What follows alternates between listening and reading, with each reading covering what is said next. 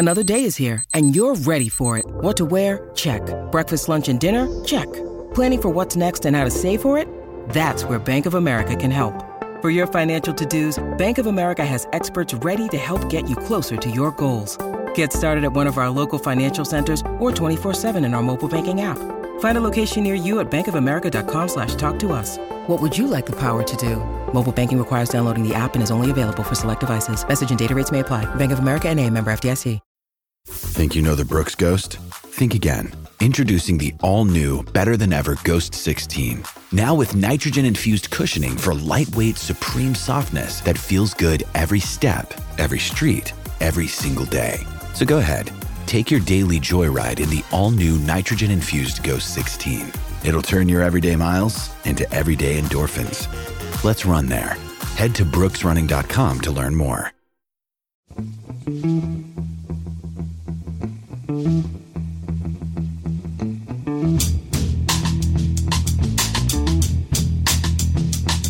Hello and welcome to The Price of Football, the show that looks at the money behind the beautiful game with me, Kevin Day, and Liverpool University's Kieran Maguire. Sorry, I was a bit hesitant there, Kieran. I was momentarily distracted by a little message saying actual recording sound is of higher quality.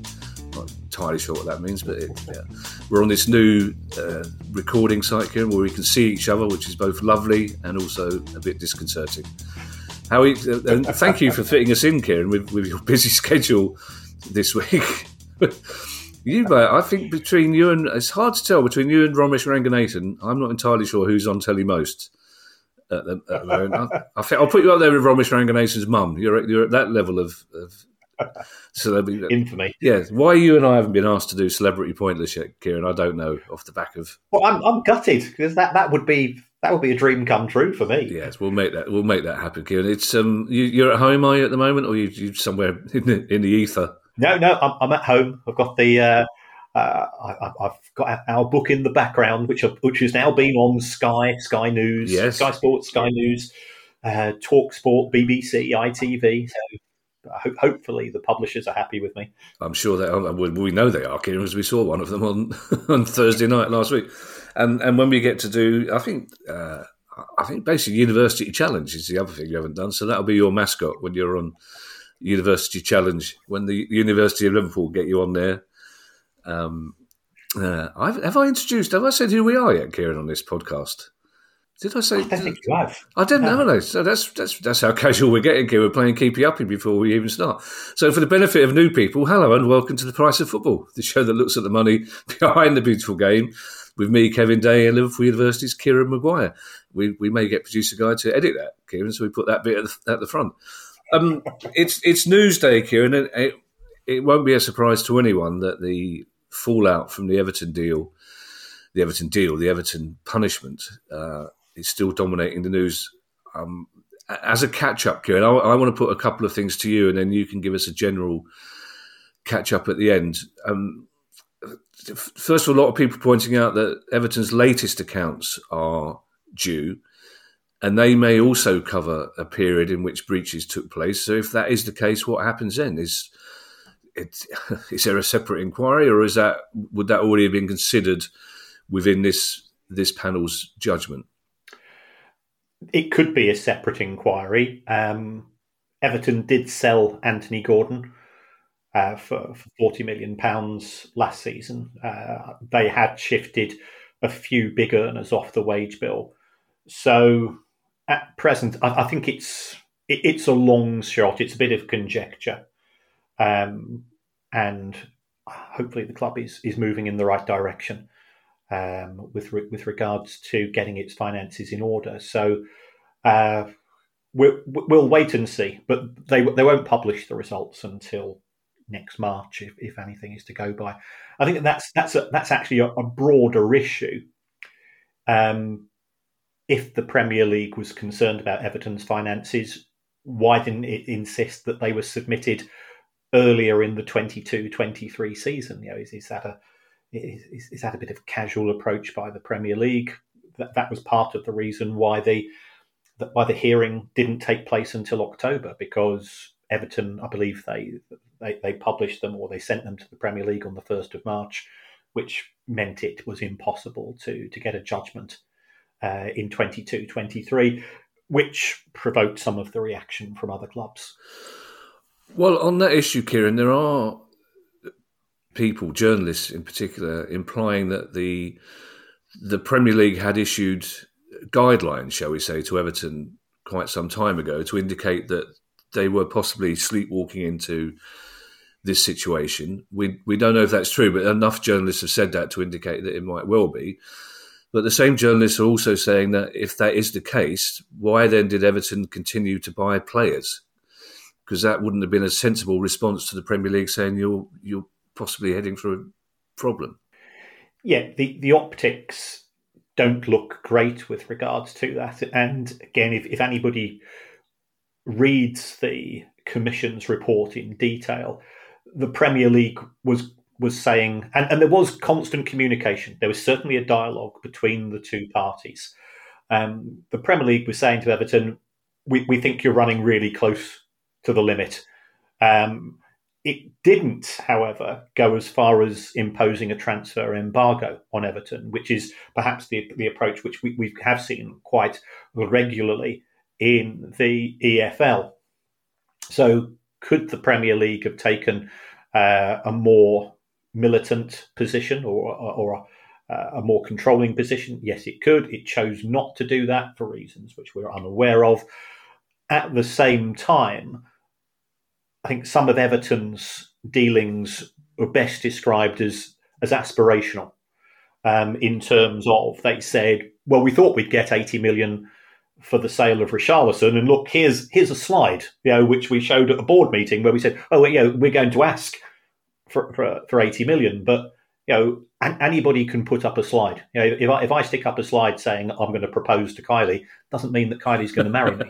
So that is part of Everton's defence. And as for the market value of a player, again, these things, there is no guaranteed figure. So again, I've said this on many occasions. When you look at successful clubs and you look at clubs where things have gone wrong, it comes down always to the same three issues: resources, opportunities, and executive decision-making. Everton had the resources. Moshiri put the money in. He put money in the form of shares. It had the opportunities. Member of the Premier League. It's a fantastic historic club with a big potential in terms of brand value. So why did it end up in that mess? Again, I think you've got to focus on the people at the top who were making these decisions, who, I don't know what it was. I don't know whether it was complacency, arrogance, cluelessness. But for me, it's a tale of financial mismanagement, which is, and setting aside the fact that it's a football club, this would be the type of thing that I would use as somebody that teaches in management school. This is an example of how not to run a business. And I don't think it reflects well on the people at the top. Did the club have some bad luck? Yes, it did. But a good business makes sure that it's able to deal with bad luck. And that happens at other clubs as well. You've got players who you sign and they turn out to be rubbish, or players you sign and they do their ACL in their first match, and you have to write that is part of football. You mentioned the EFL, Kieran, and by the way, the Baroness is in a bad mood with you as it is with all the work you're doing. If you do have a slide saying, Kylie, will you marry me? I suggest you dispose of it as quickly as possible.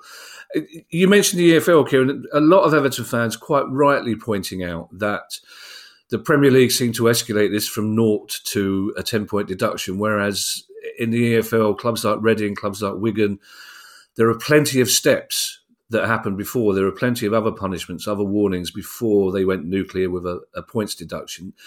Can you understand why Everton fans think that is an approach that the Premier League perhaps should have taken, that perhaps if they had put a transfer embargo on 2 years ago, that might have focused the attention of the owners of the club? Yes. I mean, if we take a look at a club which did have a points deduction in relation to a breach of the PSR, FFP is now, I think, nationally become PS, in respect of the PSR rules, we had the case of Birmingham City, who were eventually given a 9-point deduction by the EFL Commission. but they were in special measures. They were under a lot more closely monitored transfer dealings than I think we've possibly seen at Everton. And Birmingham went and signed a player when they shouldn't have, and they, to be fair, they self-reported themselves, which mitigated actually part of their overall points deduction. So the EFL rules, I can see why they've been worded in the way that they have, in the sense that an independent commission can give any tariff, or can give any punishment that it chooses to do so. So that gives you flexibility. At the same time, it gives no guidance to the clubs themselves. And if a club says, well, we thought we'd just get it's a financial issue, so therefore we thought we'd get a financial penalty, you can understand why Everton are now so aggrieved with regards to a points deduction, and also the severity of the penalty. Richard Masters did speak to the commission and said, well, we're thinking of bringing in the following tariff, which would have been automatic 6 points plus 1 point per 5 million, which would have given a 9 or 10 point deduction, which so happens to coincide. The commission said we completely disregarded that, because at the time that we were told to form, which was effectively last March, there was no such ruling. So therefore, you can't apply today's legislation to offences which occurred historically. But how they reach that 10 points, I think, is the area which people are scratching their heads about.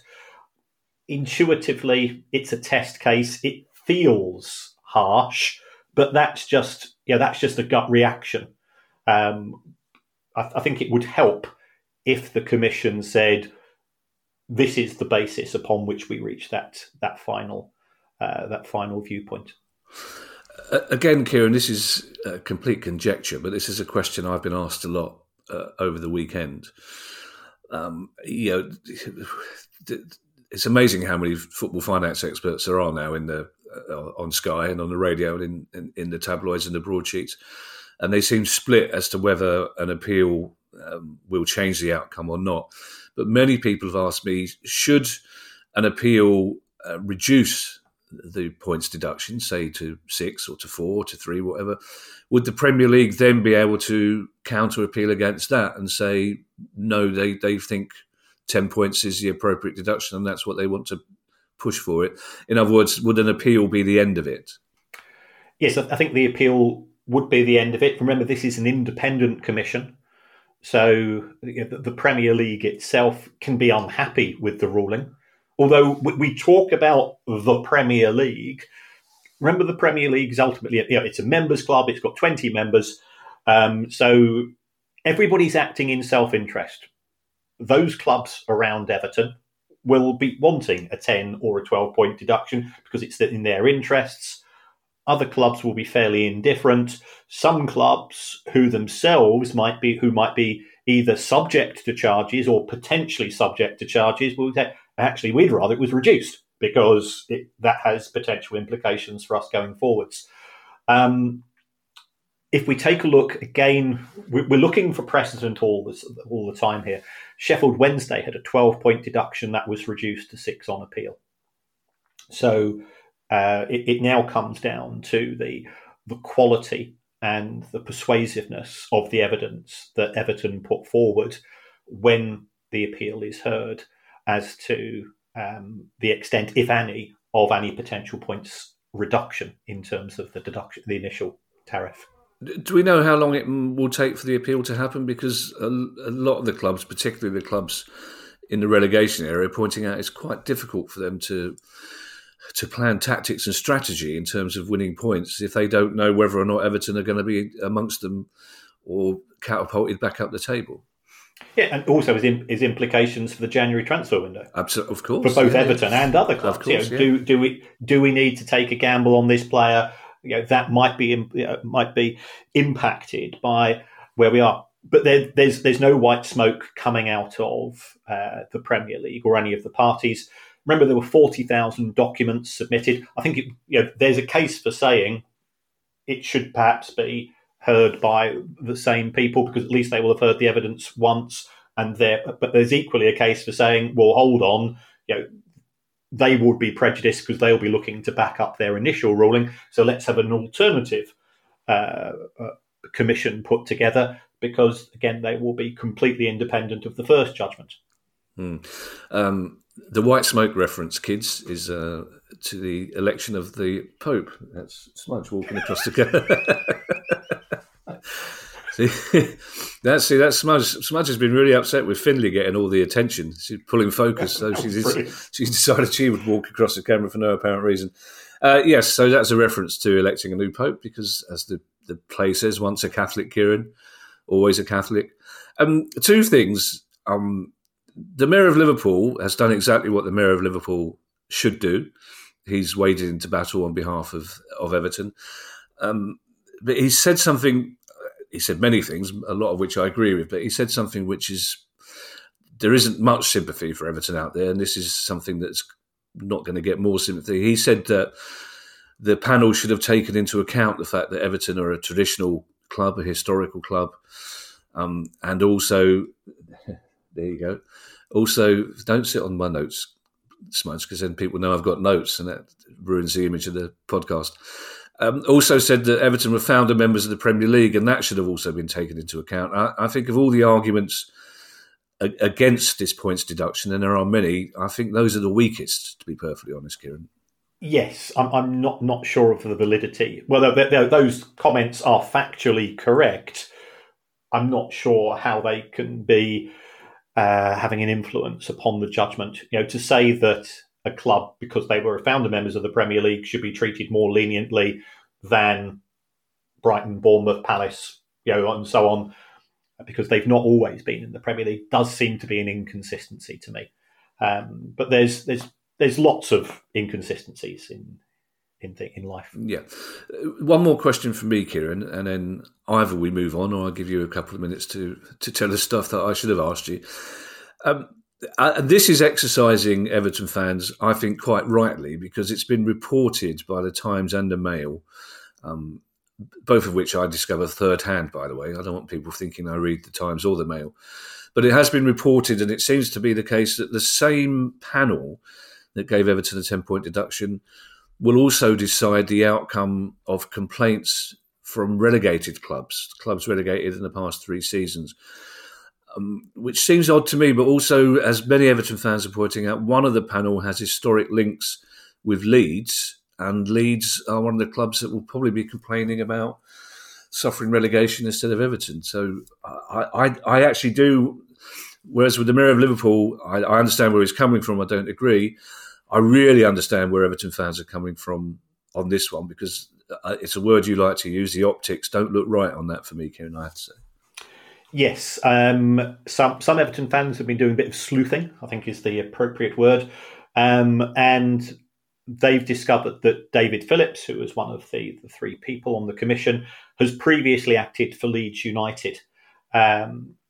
This was in 2007, where at the time Leeds were on charges and in respect of a 15-point penalty. And they say, well, if he's acted for Leeds historically, does that mean that he will be lacking independence? I personally think that's harsh. And also, we've got friends who are involved in sports law. They have acted for a number of clients. And when you're acting with a client, you act in the best interest. It doesn't necessarily, and I know lawyers who are involved in criminal law who have had to defend people who have pleaded not guilty to the most heinous of crimes. And the lawyer has known that their client is as guilty as can be, but they will still do what is best for the client, and they will set aside their personal views. So David Phillips QC was on the panel because he is a very experienced, very highly regarded King's Counsel.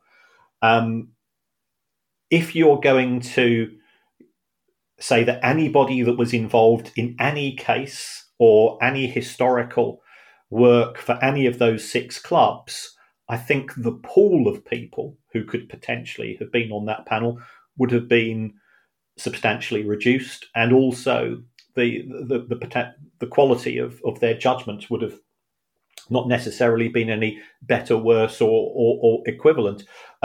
These people were appointed because they're good at their job, and it's similar to referees. You know, Mike Dean was a Tranmere Rovers fan, and he was quite happy to admit that he was a Tranmere Rovers fan. I think Michael Oliver's a big Newcastle United fan. When you're a referee or when you're a judge, you should be able to set aside your personal views and also your historical representations.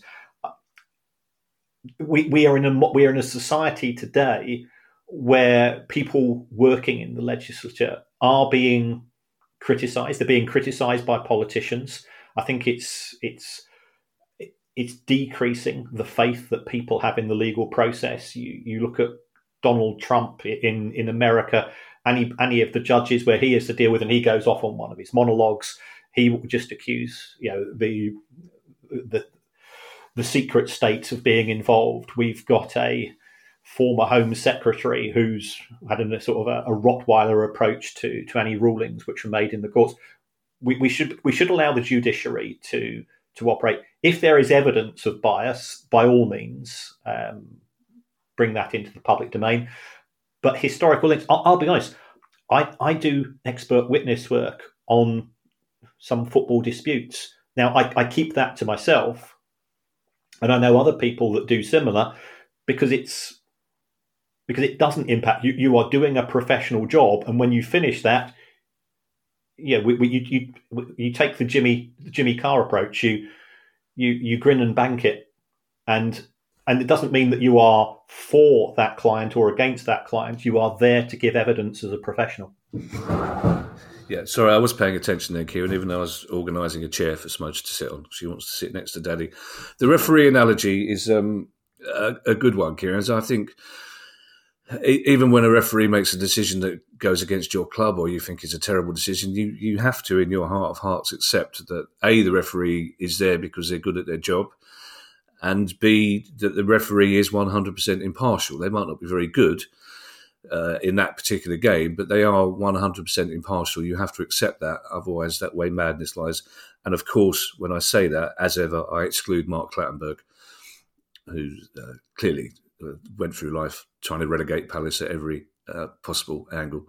And if he wants to challenge me on that legally, I'll happily, you can be my expert witness on that, Kieran.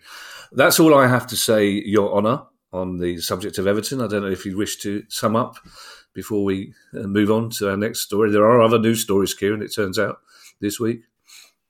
Yeah, I think the only other issue which I think has now become into the public domain is that those clubs that wish to put in some form of compensation claim have 28 days following the pronouncement of the ruling to do so.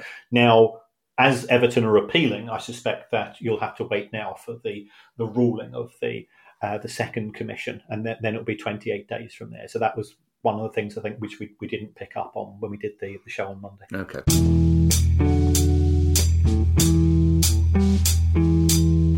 Ho, ho, ho! Merry Ballsmas from our friends over at Manscaped. The holidays are approaching, but what if I told you that the celebrations are starting early this year? It turns out the perfect gift does exist, and who else to bring it down your chimney than the leaders in below-the-waist grooming? Keep calm and let your balls jingle this season with Manscaped's brand new Performance Package 5.0 Ultra. Unwrap the gift of smoothness this season with Manscaped. Included in this special sack is the Lawnmower 5.0 Ultra, the Weed Whacker 2.0 ear and nose trimmer, and 2 free gifts. So if you want the area around your chimney nice and smooth this holiday, get 20% off and free shipping with the code PRICEOFFOOTBALL at manscaped.com. That's 20% off with free shipping at manscaped.com and use the code PRICEOFFOOTBALL. Manscaped, get your jingle balls ready for the holiday. Ho, ho, ho, ho!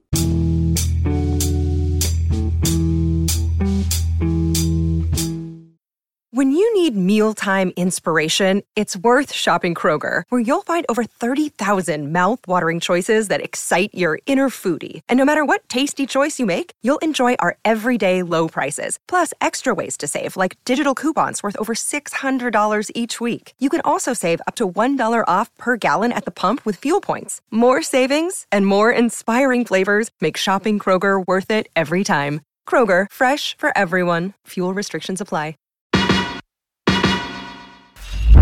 Hi, I'm Steve Lemack, and every week I'm joined by Music Ally's Head of Insight, Stuart Dredge, on The Price of Music, the weekly podcast all about the money behind the music industry.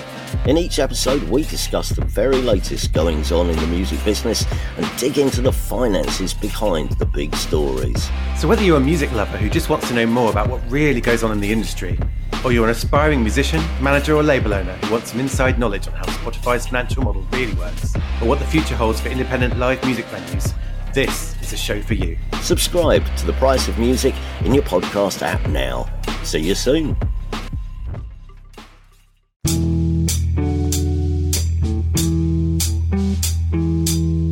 Let's move on then, Kieran. It's not been a good week for Everton fans, but it's some good news for Newcastle fans in the last day or so. Yes, there was a meeting of Premier League executives in what I think we would describe as a swanky hotel in that there Mayfair in London. And there were a couple of votes taken with regards to related party activities. Now, there has been a lot of conjecture, and I suspect this was quite speculative, that Newcastle, it's well known that they were now short of a midfield player following one of their players being suspended for 10 months, and B, they themselves are sailing fairly close to the financial limits. So therefore that would have had an impact upon their ability to trade in the January market. The people were saying, well, hold on, they can just go and pop across to Saudi Arabia and sign any of the players that they so desire. A vote was held, and you have to have a 2/3 majority to change rules. And it was effectively rejected. There were two votes. One was 12-8 in favour of a particular ruling. The other one was 13-7. And this was to prevent transactions on a temporary basis between clubs which had sister clubs or related party clubs, however you want to describe them, elsewhere in the football domain. It was interesting that some of the clubs that voted against these rules, Newcastle did it, you can understand that, Manchester City, multi-club ownership model, Burnley did it. People saying, well, why did Burnley vote against this? Well, we know that ALK, their owners, are looking to have a multi-club model. Chelsea, conspiracy theorists saying, oh, I've seen a picture of Todd Boehly and Amanda Staveley sat next to each other. They must be in cahoots. And again, Todd Boehly has been doing some work in Saudi Arabia. Is there a link there? There's no evidence to support that, but people will do. And then Sheffield United are owned by a Saudi prince.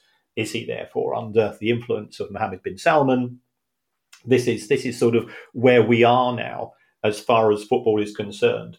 But the good news from Newcastle's position, and also in respect of Manchester City, and also in respect of other clubs that are involved in multi-club ownership models, is that you can now sign players in the January window.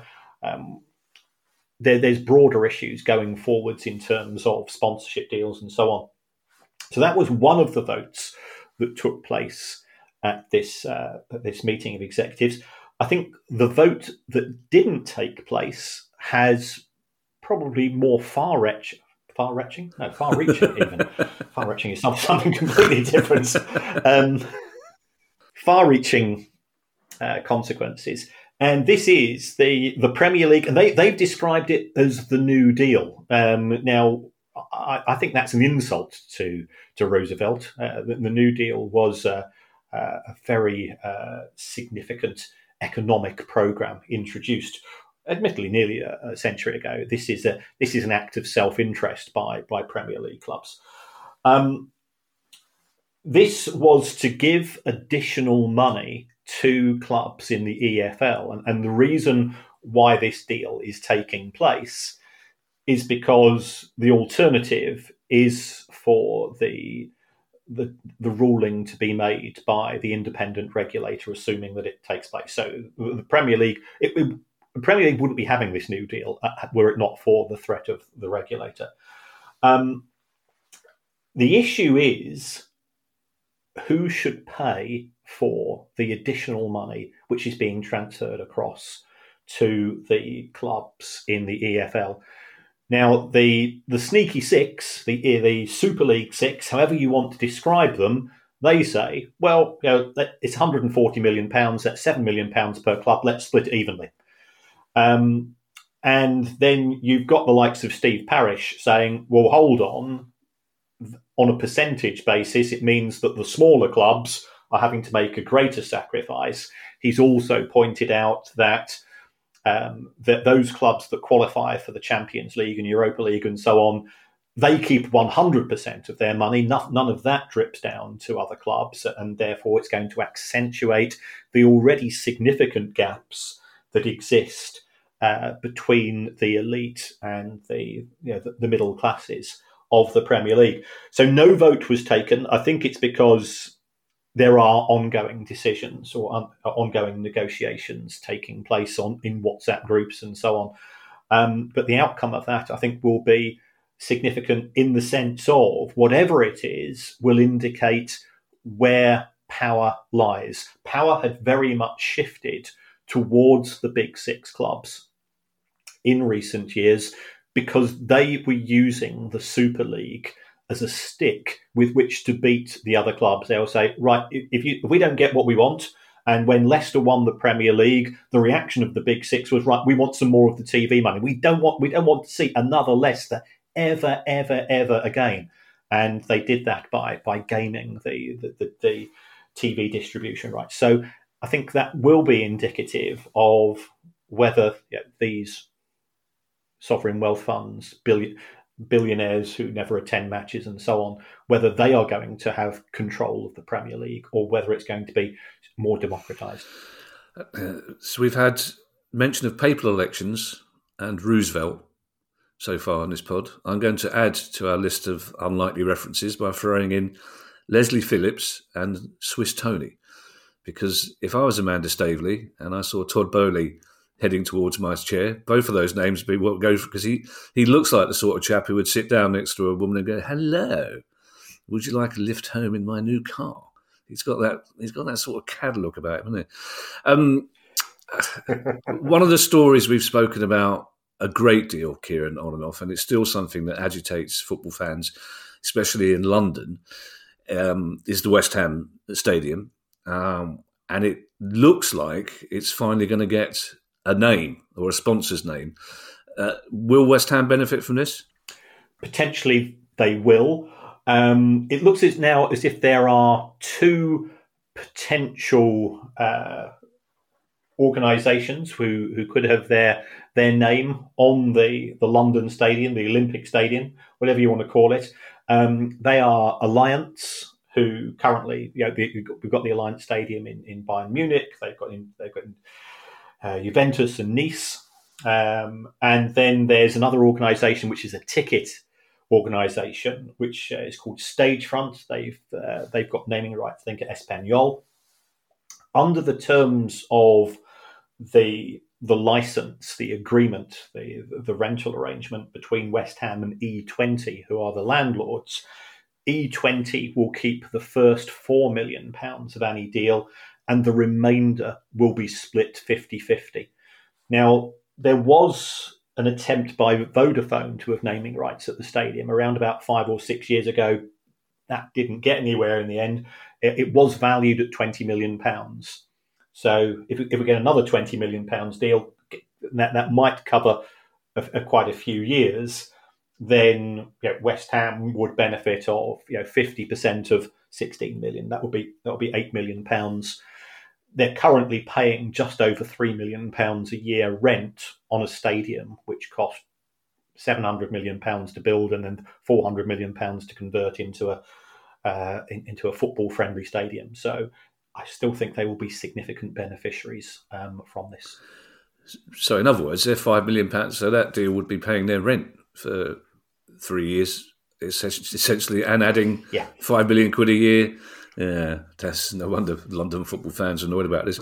Just to clarify, though, Keir, any negotiation about naming rights will be done with E20, the owners of the stadium, not with West Ham, I presume.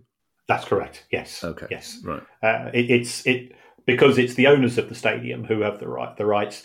The reason why West Ham are beneficiaries, it's because West Ham increased the profile of the stadium.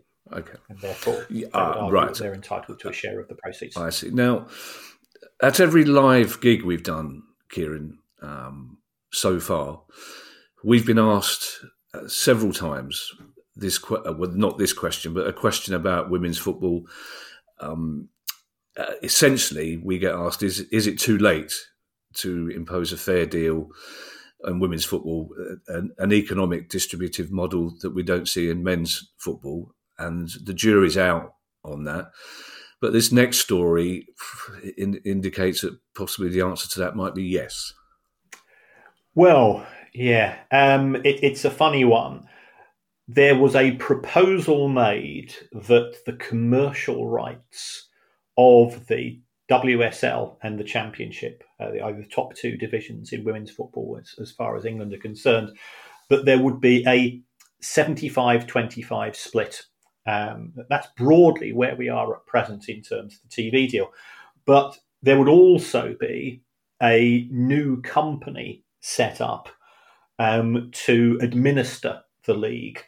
And that would have £15 million worth of funding, probably from the FA, possibly from the Premier League. I don't think it's going to go down the private equity route at present. My view, that's a relief. Private equity has got no interest in football. Private equity has got an interest in making money.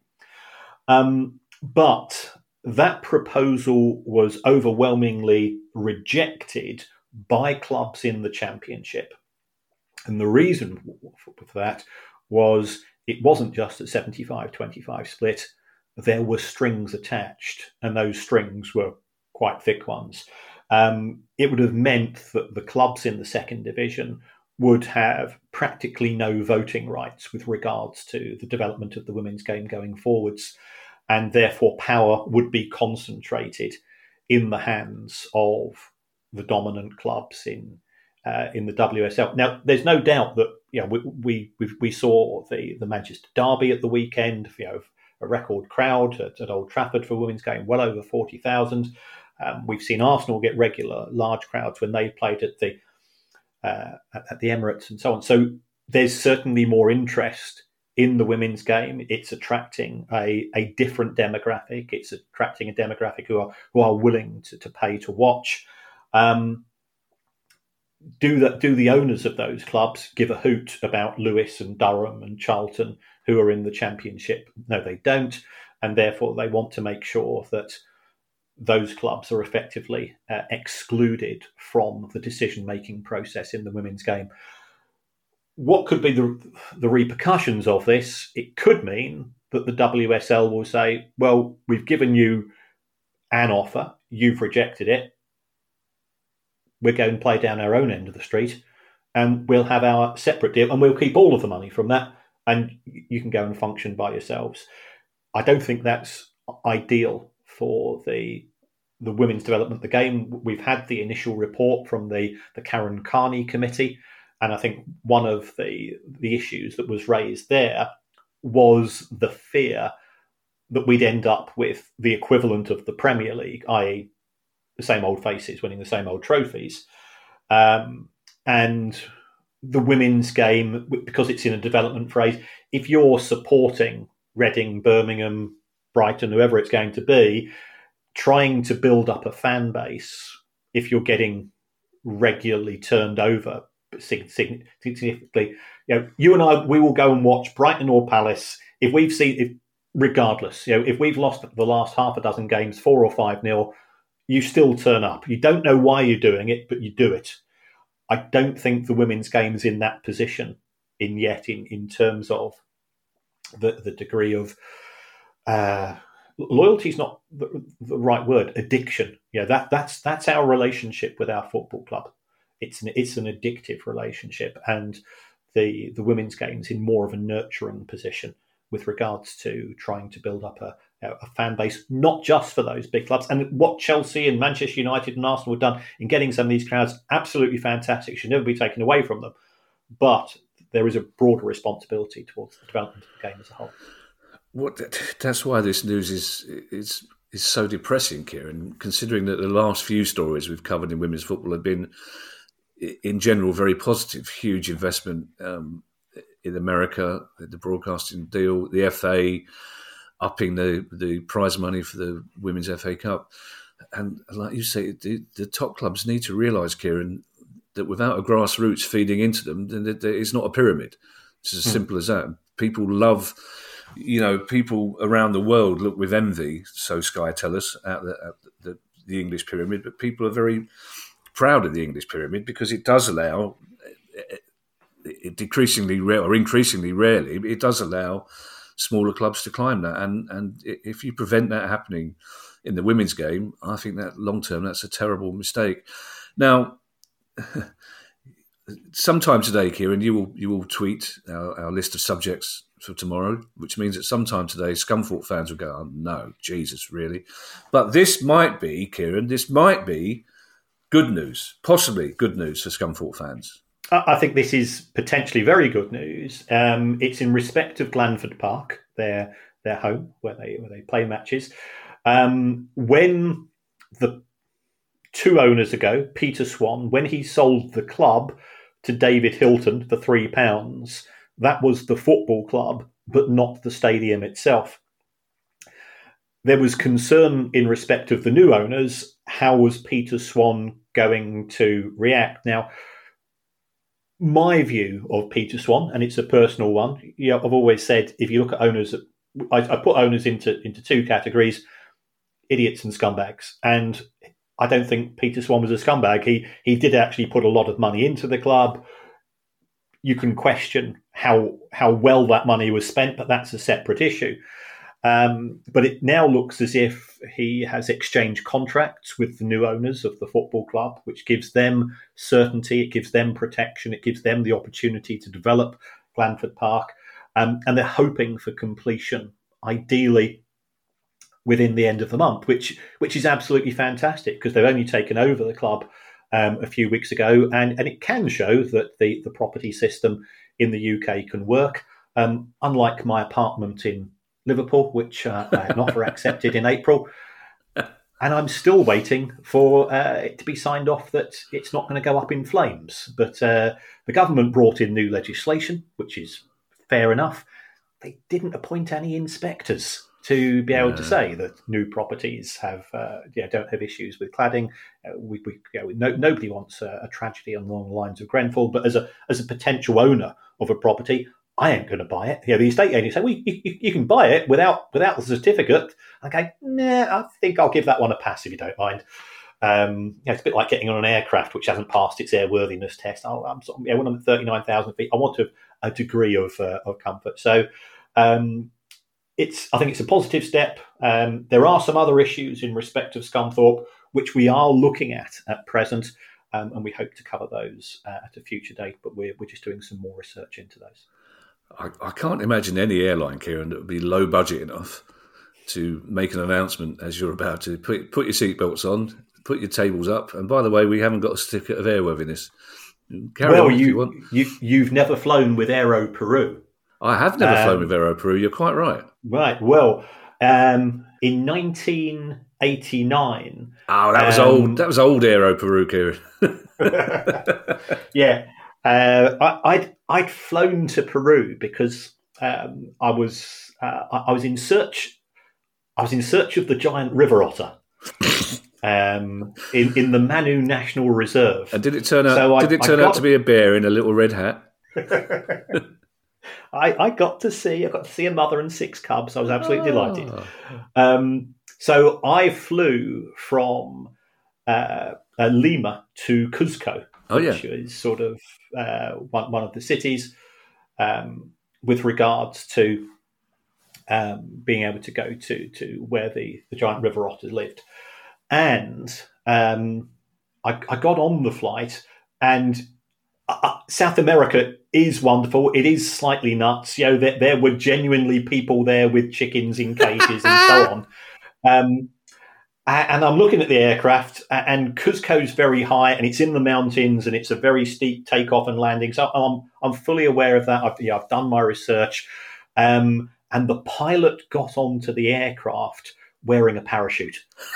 Now, when that happens, you get twitchy, Kevin. You go, Jesus, I've got a seatbelt. He's got a parachute. You're going, what's going on here? That's very funny. That's very funny. This is probably the least controversial thing I've ever said on this podcast, but I love otters. I love it. How can otters are like little swimming cats, aren't they? I love them. Yeah, they're wonderful, absolutely wonderful. How big does the giant river otter go? Oh, it's probably about 4 foot. It's huge. Wow. So we went out with some local people. We were on a raft, and we just went. We went very quiet because they are quite protected and they are an endangered species. Yeah, and we saw a mother and some cubs just being otters. Otters that is, you watch them and you go, oh yeah, you get overtaken by the full David Attenborough. In fact, when we were in the jungle, we bumped into some people who were doing some filming for one of David Attenborough's early programs, and I got nothing for admiration that they'd been there for 6 weeks and they were being bitten to hell and back by midges and so on. I'm quite lucky that midges don't like me. Really? Which is very beneficial when you're in the jungle. This is taking a strange turn, this this podcast, Kieran.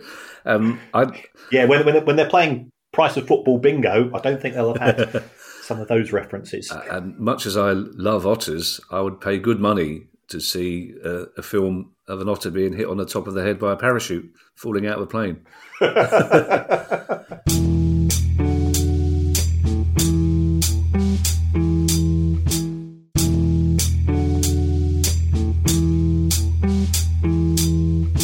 Well, Peru's a very beautiful country. Let's go to another very beautiful country, Kieran, and like a torrent of clear spring water from a highland stream, picking up pebbles and carrying them down. There's been several Scottish clubs. Don't analyse that analogy; it doesn't work particularly well if you pick it apart. But several Scottish clubs have published their latest accounts in the last few days. Kieran, anything interesting in them, and any particular reason, timing-wise, why so many Scottish clubs have published their accounts this week? Well, I'm not sure why they have come out. It could be that the international break was seen as an opportunity. But the fact that a third of the clubs in the SPFL have managed to get results out, and yet only 2 clubs in the Premier League. I think accountants south of Hadrian's Wall are capable of putting a shift in. So why is there this constant delay from English clubs? Why the brinkmanship that we see so often? But as far as the clubs are concerned, and they're all significant senior clubs. First of all, we've got Rangers. Rangers were in the Premier League. Sorry, Rangers were in the Champions League last season. They earned a lot of additional money for that. Their performances weren't good. Nobody's denying it, but they still managed to lose £3 million, and that isn't great. It is a cause for concern to a certain, and those losses would have been significantly higher. Those losses would have been significantly higher had it not been for the fact that they sold Bassi and I think another player, and they made profits of 20 million. At the same time, part of the reason for those losses was that their wage bill went shooting up. It was actually higher than that of Celtic. The reason why the wages bill was so high was that they paid significant bonuses to players for getting to the Champions League. So all of the focus when clubs get to the Champions League is the extra money coming in. What tends to be forgotten is the extra money going out. And I think they also had to go and pay some add-on fees to other clubs who, when they'd signed players, again for qualifying for the Champions League, they paid compensation to QPR for Michael Beale. That relationship didn't work out. So the results aren't great. I think Celtic fans are getting quite excited that Rangers have lost money. It was £3 million pre-tax. Compared to, we've just seen Plymouth publish their results in the third tier of English football, who got promoted, and they lost the same amount. We'll take a look at those in more depth on another show. Aberdeen, again, big club. They did make a profit. Again, it was all down to player sales. They would have made losses of around about 6 million had it not been for player sales. Their income was up. They seem to be getting decent crowds. I think you sort of benchmark a club like Aberdeen in terms of its revenue streams, quite similar to sort of a well-tiered championship club. And then finally we've got Hearts. They did manage to break even. So it shows that there's no necessity to delay the publication of the results. And going back to the not using Everton as a pure example, but I see no reason why clubs can't produce their results by the 1st of December or the 31st of December, and that would allow the Premier League or the EFL, I know that they've actually tightened up the rules, to then assess the clubs with regards to having in-season analysis and commissions if they feel that the results have been exceeded. So why there's no sort of general rule for getting that data out is beyond me. Yeah, the fact that we can see each other, Kieran, now gives me more glimpses into how professional you actually are at doing this job, because careful listeners may have heard Finley barking there, which indicates that somebody was coming in. And clearly somebody came in because you gave a little wave and you managed to turn, you said wages being significantly higher, you turned that higher into a higher. So you both, you said higher, you waved at someone who they think, Kieran's very friendly. You just went, that's very, very clever. This next story, Kieran, I don't really know what to make of it. And I don't particularly want to spend too much time talking about it, really, but it involves Benjamin Mendy and Manchester City. Yes. Benjamin Mendy has put in a claim, an employment tribunal claim for unauthorised deductions in respect of his employment with Manchester City Football Club. Now, Benjamin Mendy was on trial for an unpleasant case. He was found not guilty by a jury. And he is now playing in France because his contract with Manchester City expired. He cost Manchester City £52 million. It was a significant wage cost. And there will be parallels. There will be parallels with Mason Greenwood. I think there are broad parallels with the accusations made against him. Manchester United did pay Mason Greenwood's wages during the period under which he was under investigation. Manchester City have chosen not to do so. Our friend Nick DeMarco is representing Benjamin Mendy, and going back to what we're discussing here, as a lawyer, you've got the cab ruling, and you take what comes up next. I think it's interesting. Will the Greenwood position be used as part of Mendy's case? Yes. How will Manchester City respond? Well, they will say, as part of the bail conditions, I believe that Benjamin Mendy wasn't able to go to Manchester, so therefore was he prevented from carrying a job? Now, what the ultimate ruling will be on this, we don't know, of course. We don't see the evidence, but the numbers involved, we are talking many, many millions of pounds, because he was unpaid for a significant period of time. No, as far as I'm aware, Kieran, there is no statute of limitations on historic breaches. This may or may not be a breach, but it's a big story that's broken in the last couple of days about a move by Jermaine Defoe in 2008. Yes, so this was brought to our attention by Matt Lawton. He broke this story in the Times. Jermaine Defoe moved from Spurs to Portsmouth in, I think it was 2007, for around about £7.5 million. He was originally represented by Sky Andrew as his agent, who would have been therefore entitled to a commission in respect of the transfer. But players are allowed to represent themselves. And in this particular case, Jermaine Defoe says, well, I've negotiated the transfer from Spurs to Portsmouth myself. I'm therefore not using an agent. Sky Andrew says, I don't think that is the case, and started to issue some sort of investigation. And it turned out that Mitchell Thomas, people might remember him going back a fair while, he used to be a fullback, wasn't he, for West Ham and Spurs. He said, well, I had nothing to do with it, but subsequent investigation of phone records looked as if he acted as some form of intermediary. He was an unlicensed person, and under Premier League rules, unlicensed agents cannot act on transfers. There was also somebody called Stuart Peters, who appears to have earned £1 million in respect of this deal, acting on behalf of Spurs, but he didn't have what's referred to as a representation contract, and you need a representation contract in order to be involved in a transfer. So it's all very messy, and it was sorted out in a private tribunal. So it didn't go to the FA. Now, the FA are now saying, well, we weren't aware of this information, so we took things no further.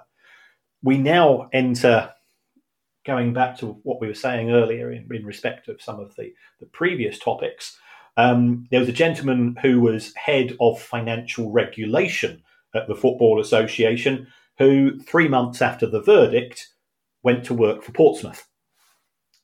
Now, that could be completely independent, but you can see people are putting two and two together and saying, well, does that mean he chose not to investigate further because it was in his interest to do so in respect of the club he was going to join? And, clearly that would be a slur on his professionalism, and we're making no such accusation. But it's a small industry, football, and you can understand why some people might be unhappy with regards to this. And people say, well, so what? Well, the so what is that Luton had a points deduction for in respect of agents issues. If we take a look at Cellini, the former owner of Leeds United, he was banned from football for agent-related issues. Other people at Leeds had to go on a rules awareness course and so on. So it doesn't look particularly good. Jermaine Defoe, he's saying nothing. Portsmouth are saying nothing. Spurs are saying nothing. The only person that's talking to the press, and this will come as a great surprise to you, is Harry Redknapp. And he was quite happy to give a story involving Jermaine Defoe's mum to the Times. Yeah, nothing to do with the Dave deal, but you can always guarantee a Harry quote. Yeah, the only problem with the Harry quote is you have to go down to his car, because he can only really give a quote if he's leaning out of the car window. So it was always my favourite bit of transfer deadline day when they stopped Harry Redknapp's car. I always suggested he should get. I told him once, you should get a left-hand drive. That would really confuse him. £1 million, Kieran, seems a lot to make on a £7 million transfer. And I'm not implying that there's anything wrong with that, but does the fact that this happened 15 years ago mean that it's unlikely to be investigated further? Or will the FA think if we investigate that, we've got a lot of cans of worms in the 15 years since to maybe look at?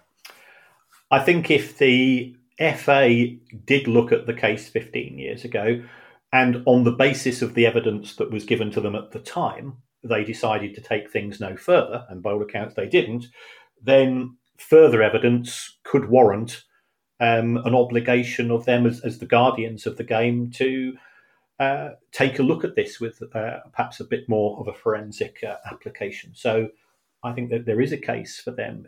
The statute of limitations issue is an irrelevance. An offence is an offence unless there's a specific rule which says that there's a cut-off period.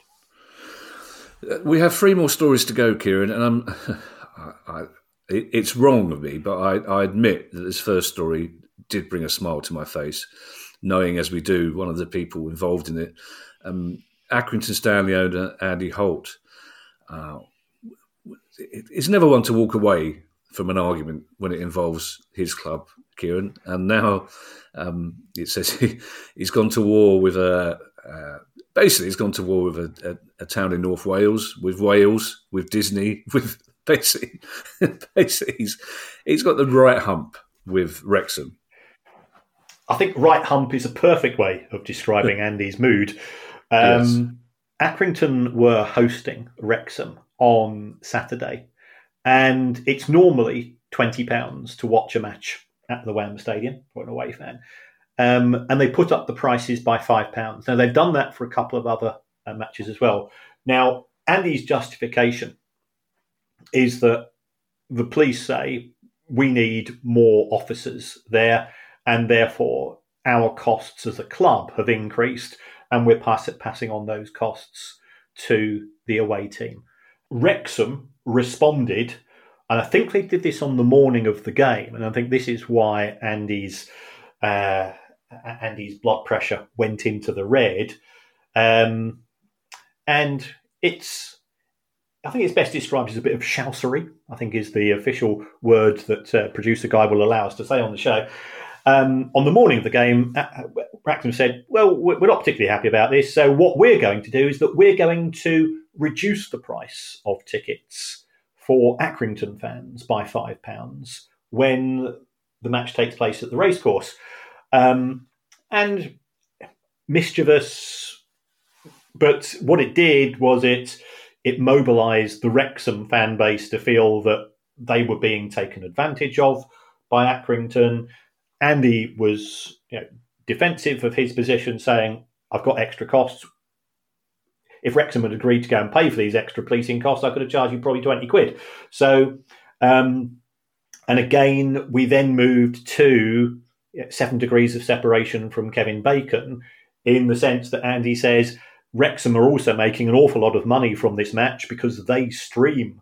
They're able to stream the match, and they keep 100% of the proceeds in respect to the deal which was negotiated by Sean Harvey, who was then the head of the EFL and is now the special advisor to Wrexham. Does that mean that there's a conflict of interest there? And this is where we are, I think, in respect of many things in modern football. I'm not Sean Harvey's biggest fan. I think it's fairly well known because I did set up the Sean Harvey appreciation thread on Twitter a few years ago, listing some of his broader achievements, and I managed to get the hashtag #shat trending on Twitter. It could have been the Sean Harvey information thread, so it could have been a lot worse. But I personally don't feel that he was that Machiavellian with regards to it. So, yeah, Andy's got the hump with Wrexham, and judging by social media, Wrexham fans have got the hump with Andy.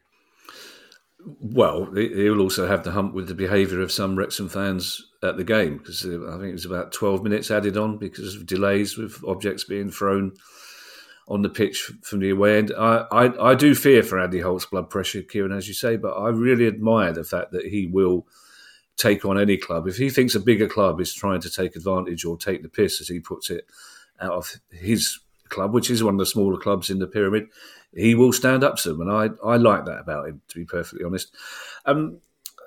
More US investment in Leeds United, Kieran. Yes, Leeds were acquired by the 49ers investment arm a few months ago in a deal. I think it was valued at around about £170 million. But I think it's fair to say, Ellen Road, fantastic stadium, very atmospheric, a very hostile stadium, as we know from going there. it's looking a bit dated, and significant investment is probably required. So what the 49ers have done is that they've gone to an American investment house called Ackley Partners. Now, my reservations in all of these things are, do Ackley Partners care about football or do they care about money? And my gut reaction is probably more of the latter. So where does this leave us? It's only a minority share. By all accounts, the 49ers are looking for further minority shareholder investments in Leeds, which could potentially involve additional money being put into the pot, which will allow for the capex to expand the stadium. There's no reason why Leeds can't play in front of 50, 55, 60,000 a week. We know that it's that size of club. If Newcastle can play in front of 60,000, then Leeds can certainly do the same. But it needs money to fund that. So that's where we are. But I think it's further evidence American investors love English football. It's no secret, Kieran, our last story. It's no secret that you and I love a football kit, a football shirt in particular. You and I are buggers for a football shirt, Kieran, especially historical ones. And I like to think if a shirt that Rashid Harkouk wore to score against Wrexham in 77 came up for auction, or the shirt that Barry Silkman wore to score against Hereford, one of my favourite Palace goals, I might put a cheeky bid in, up to a maximum of 50 quid, say.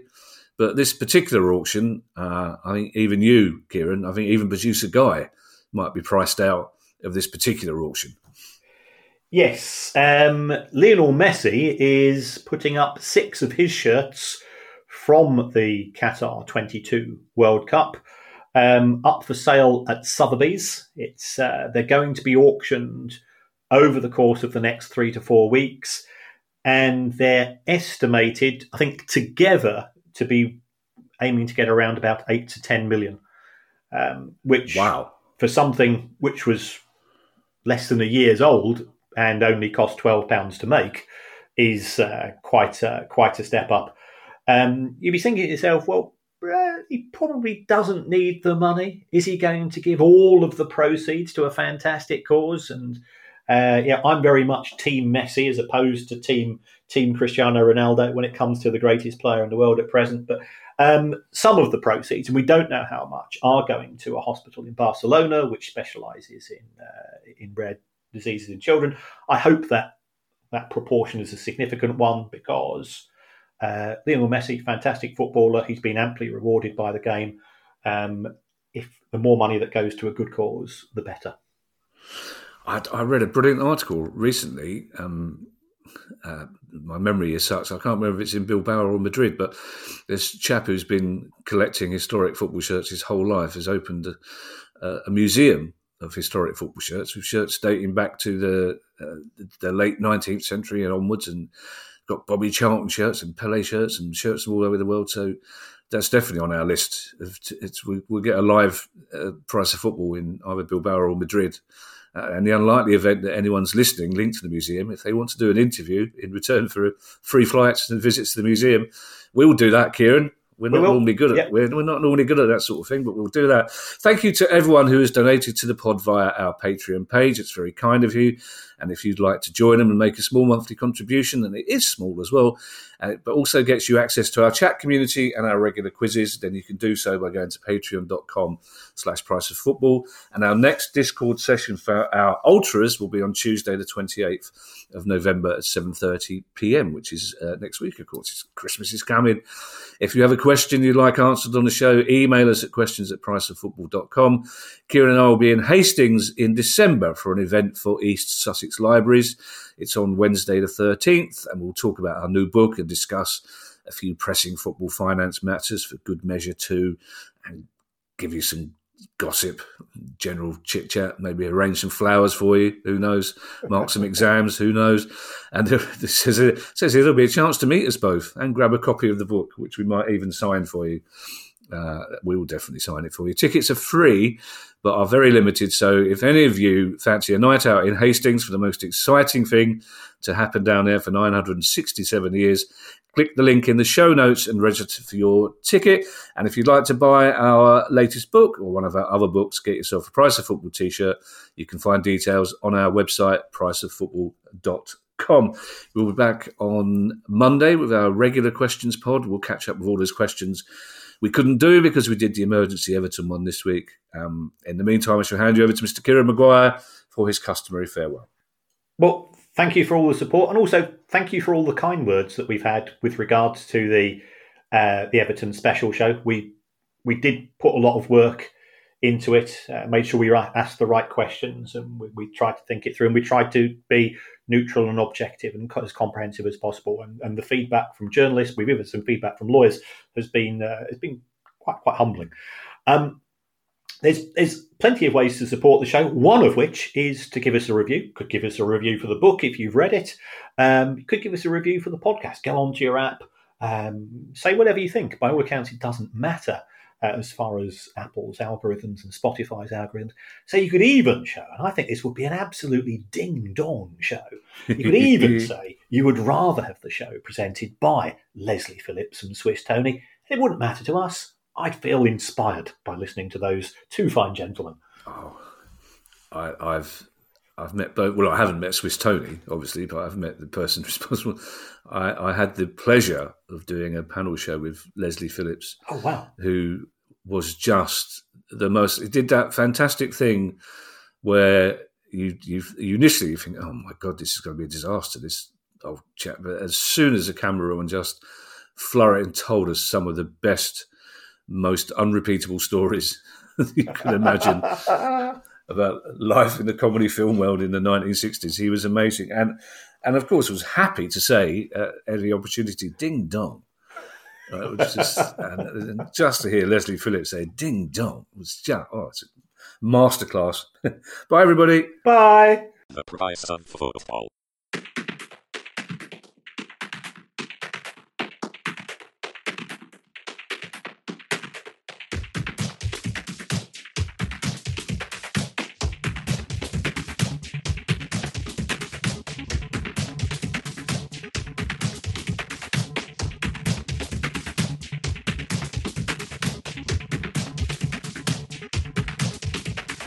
The price of football.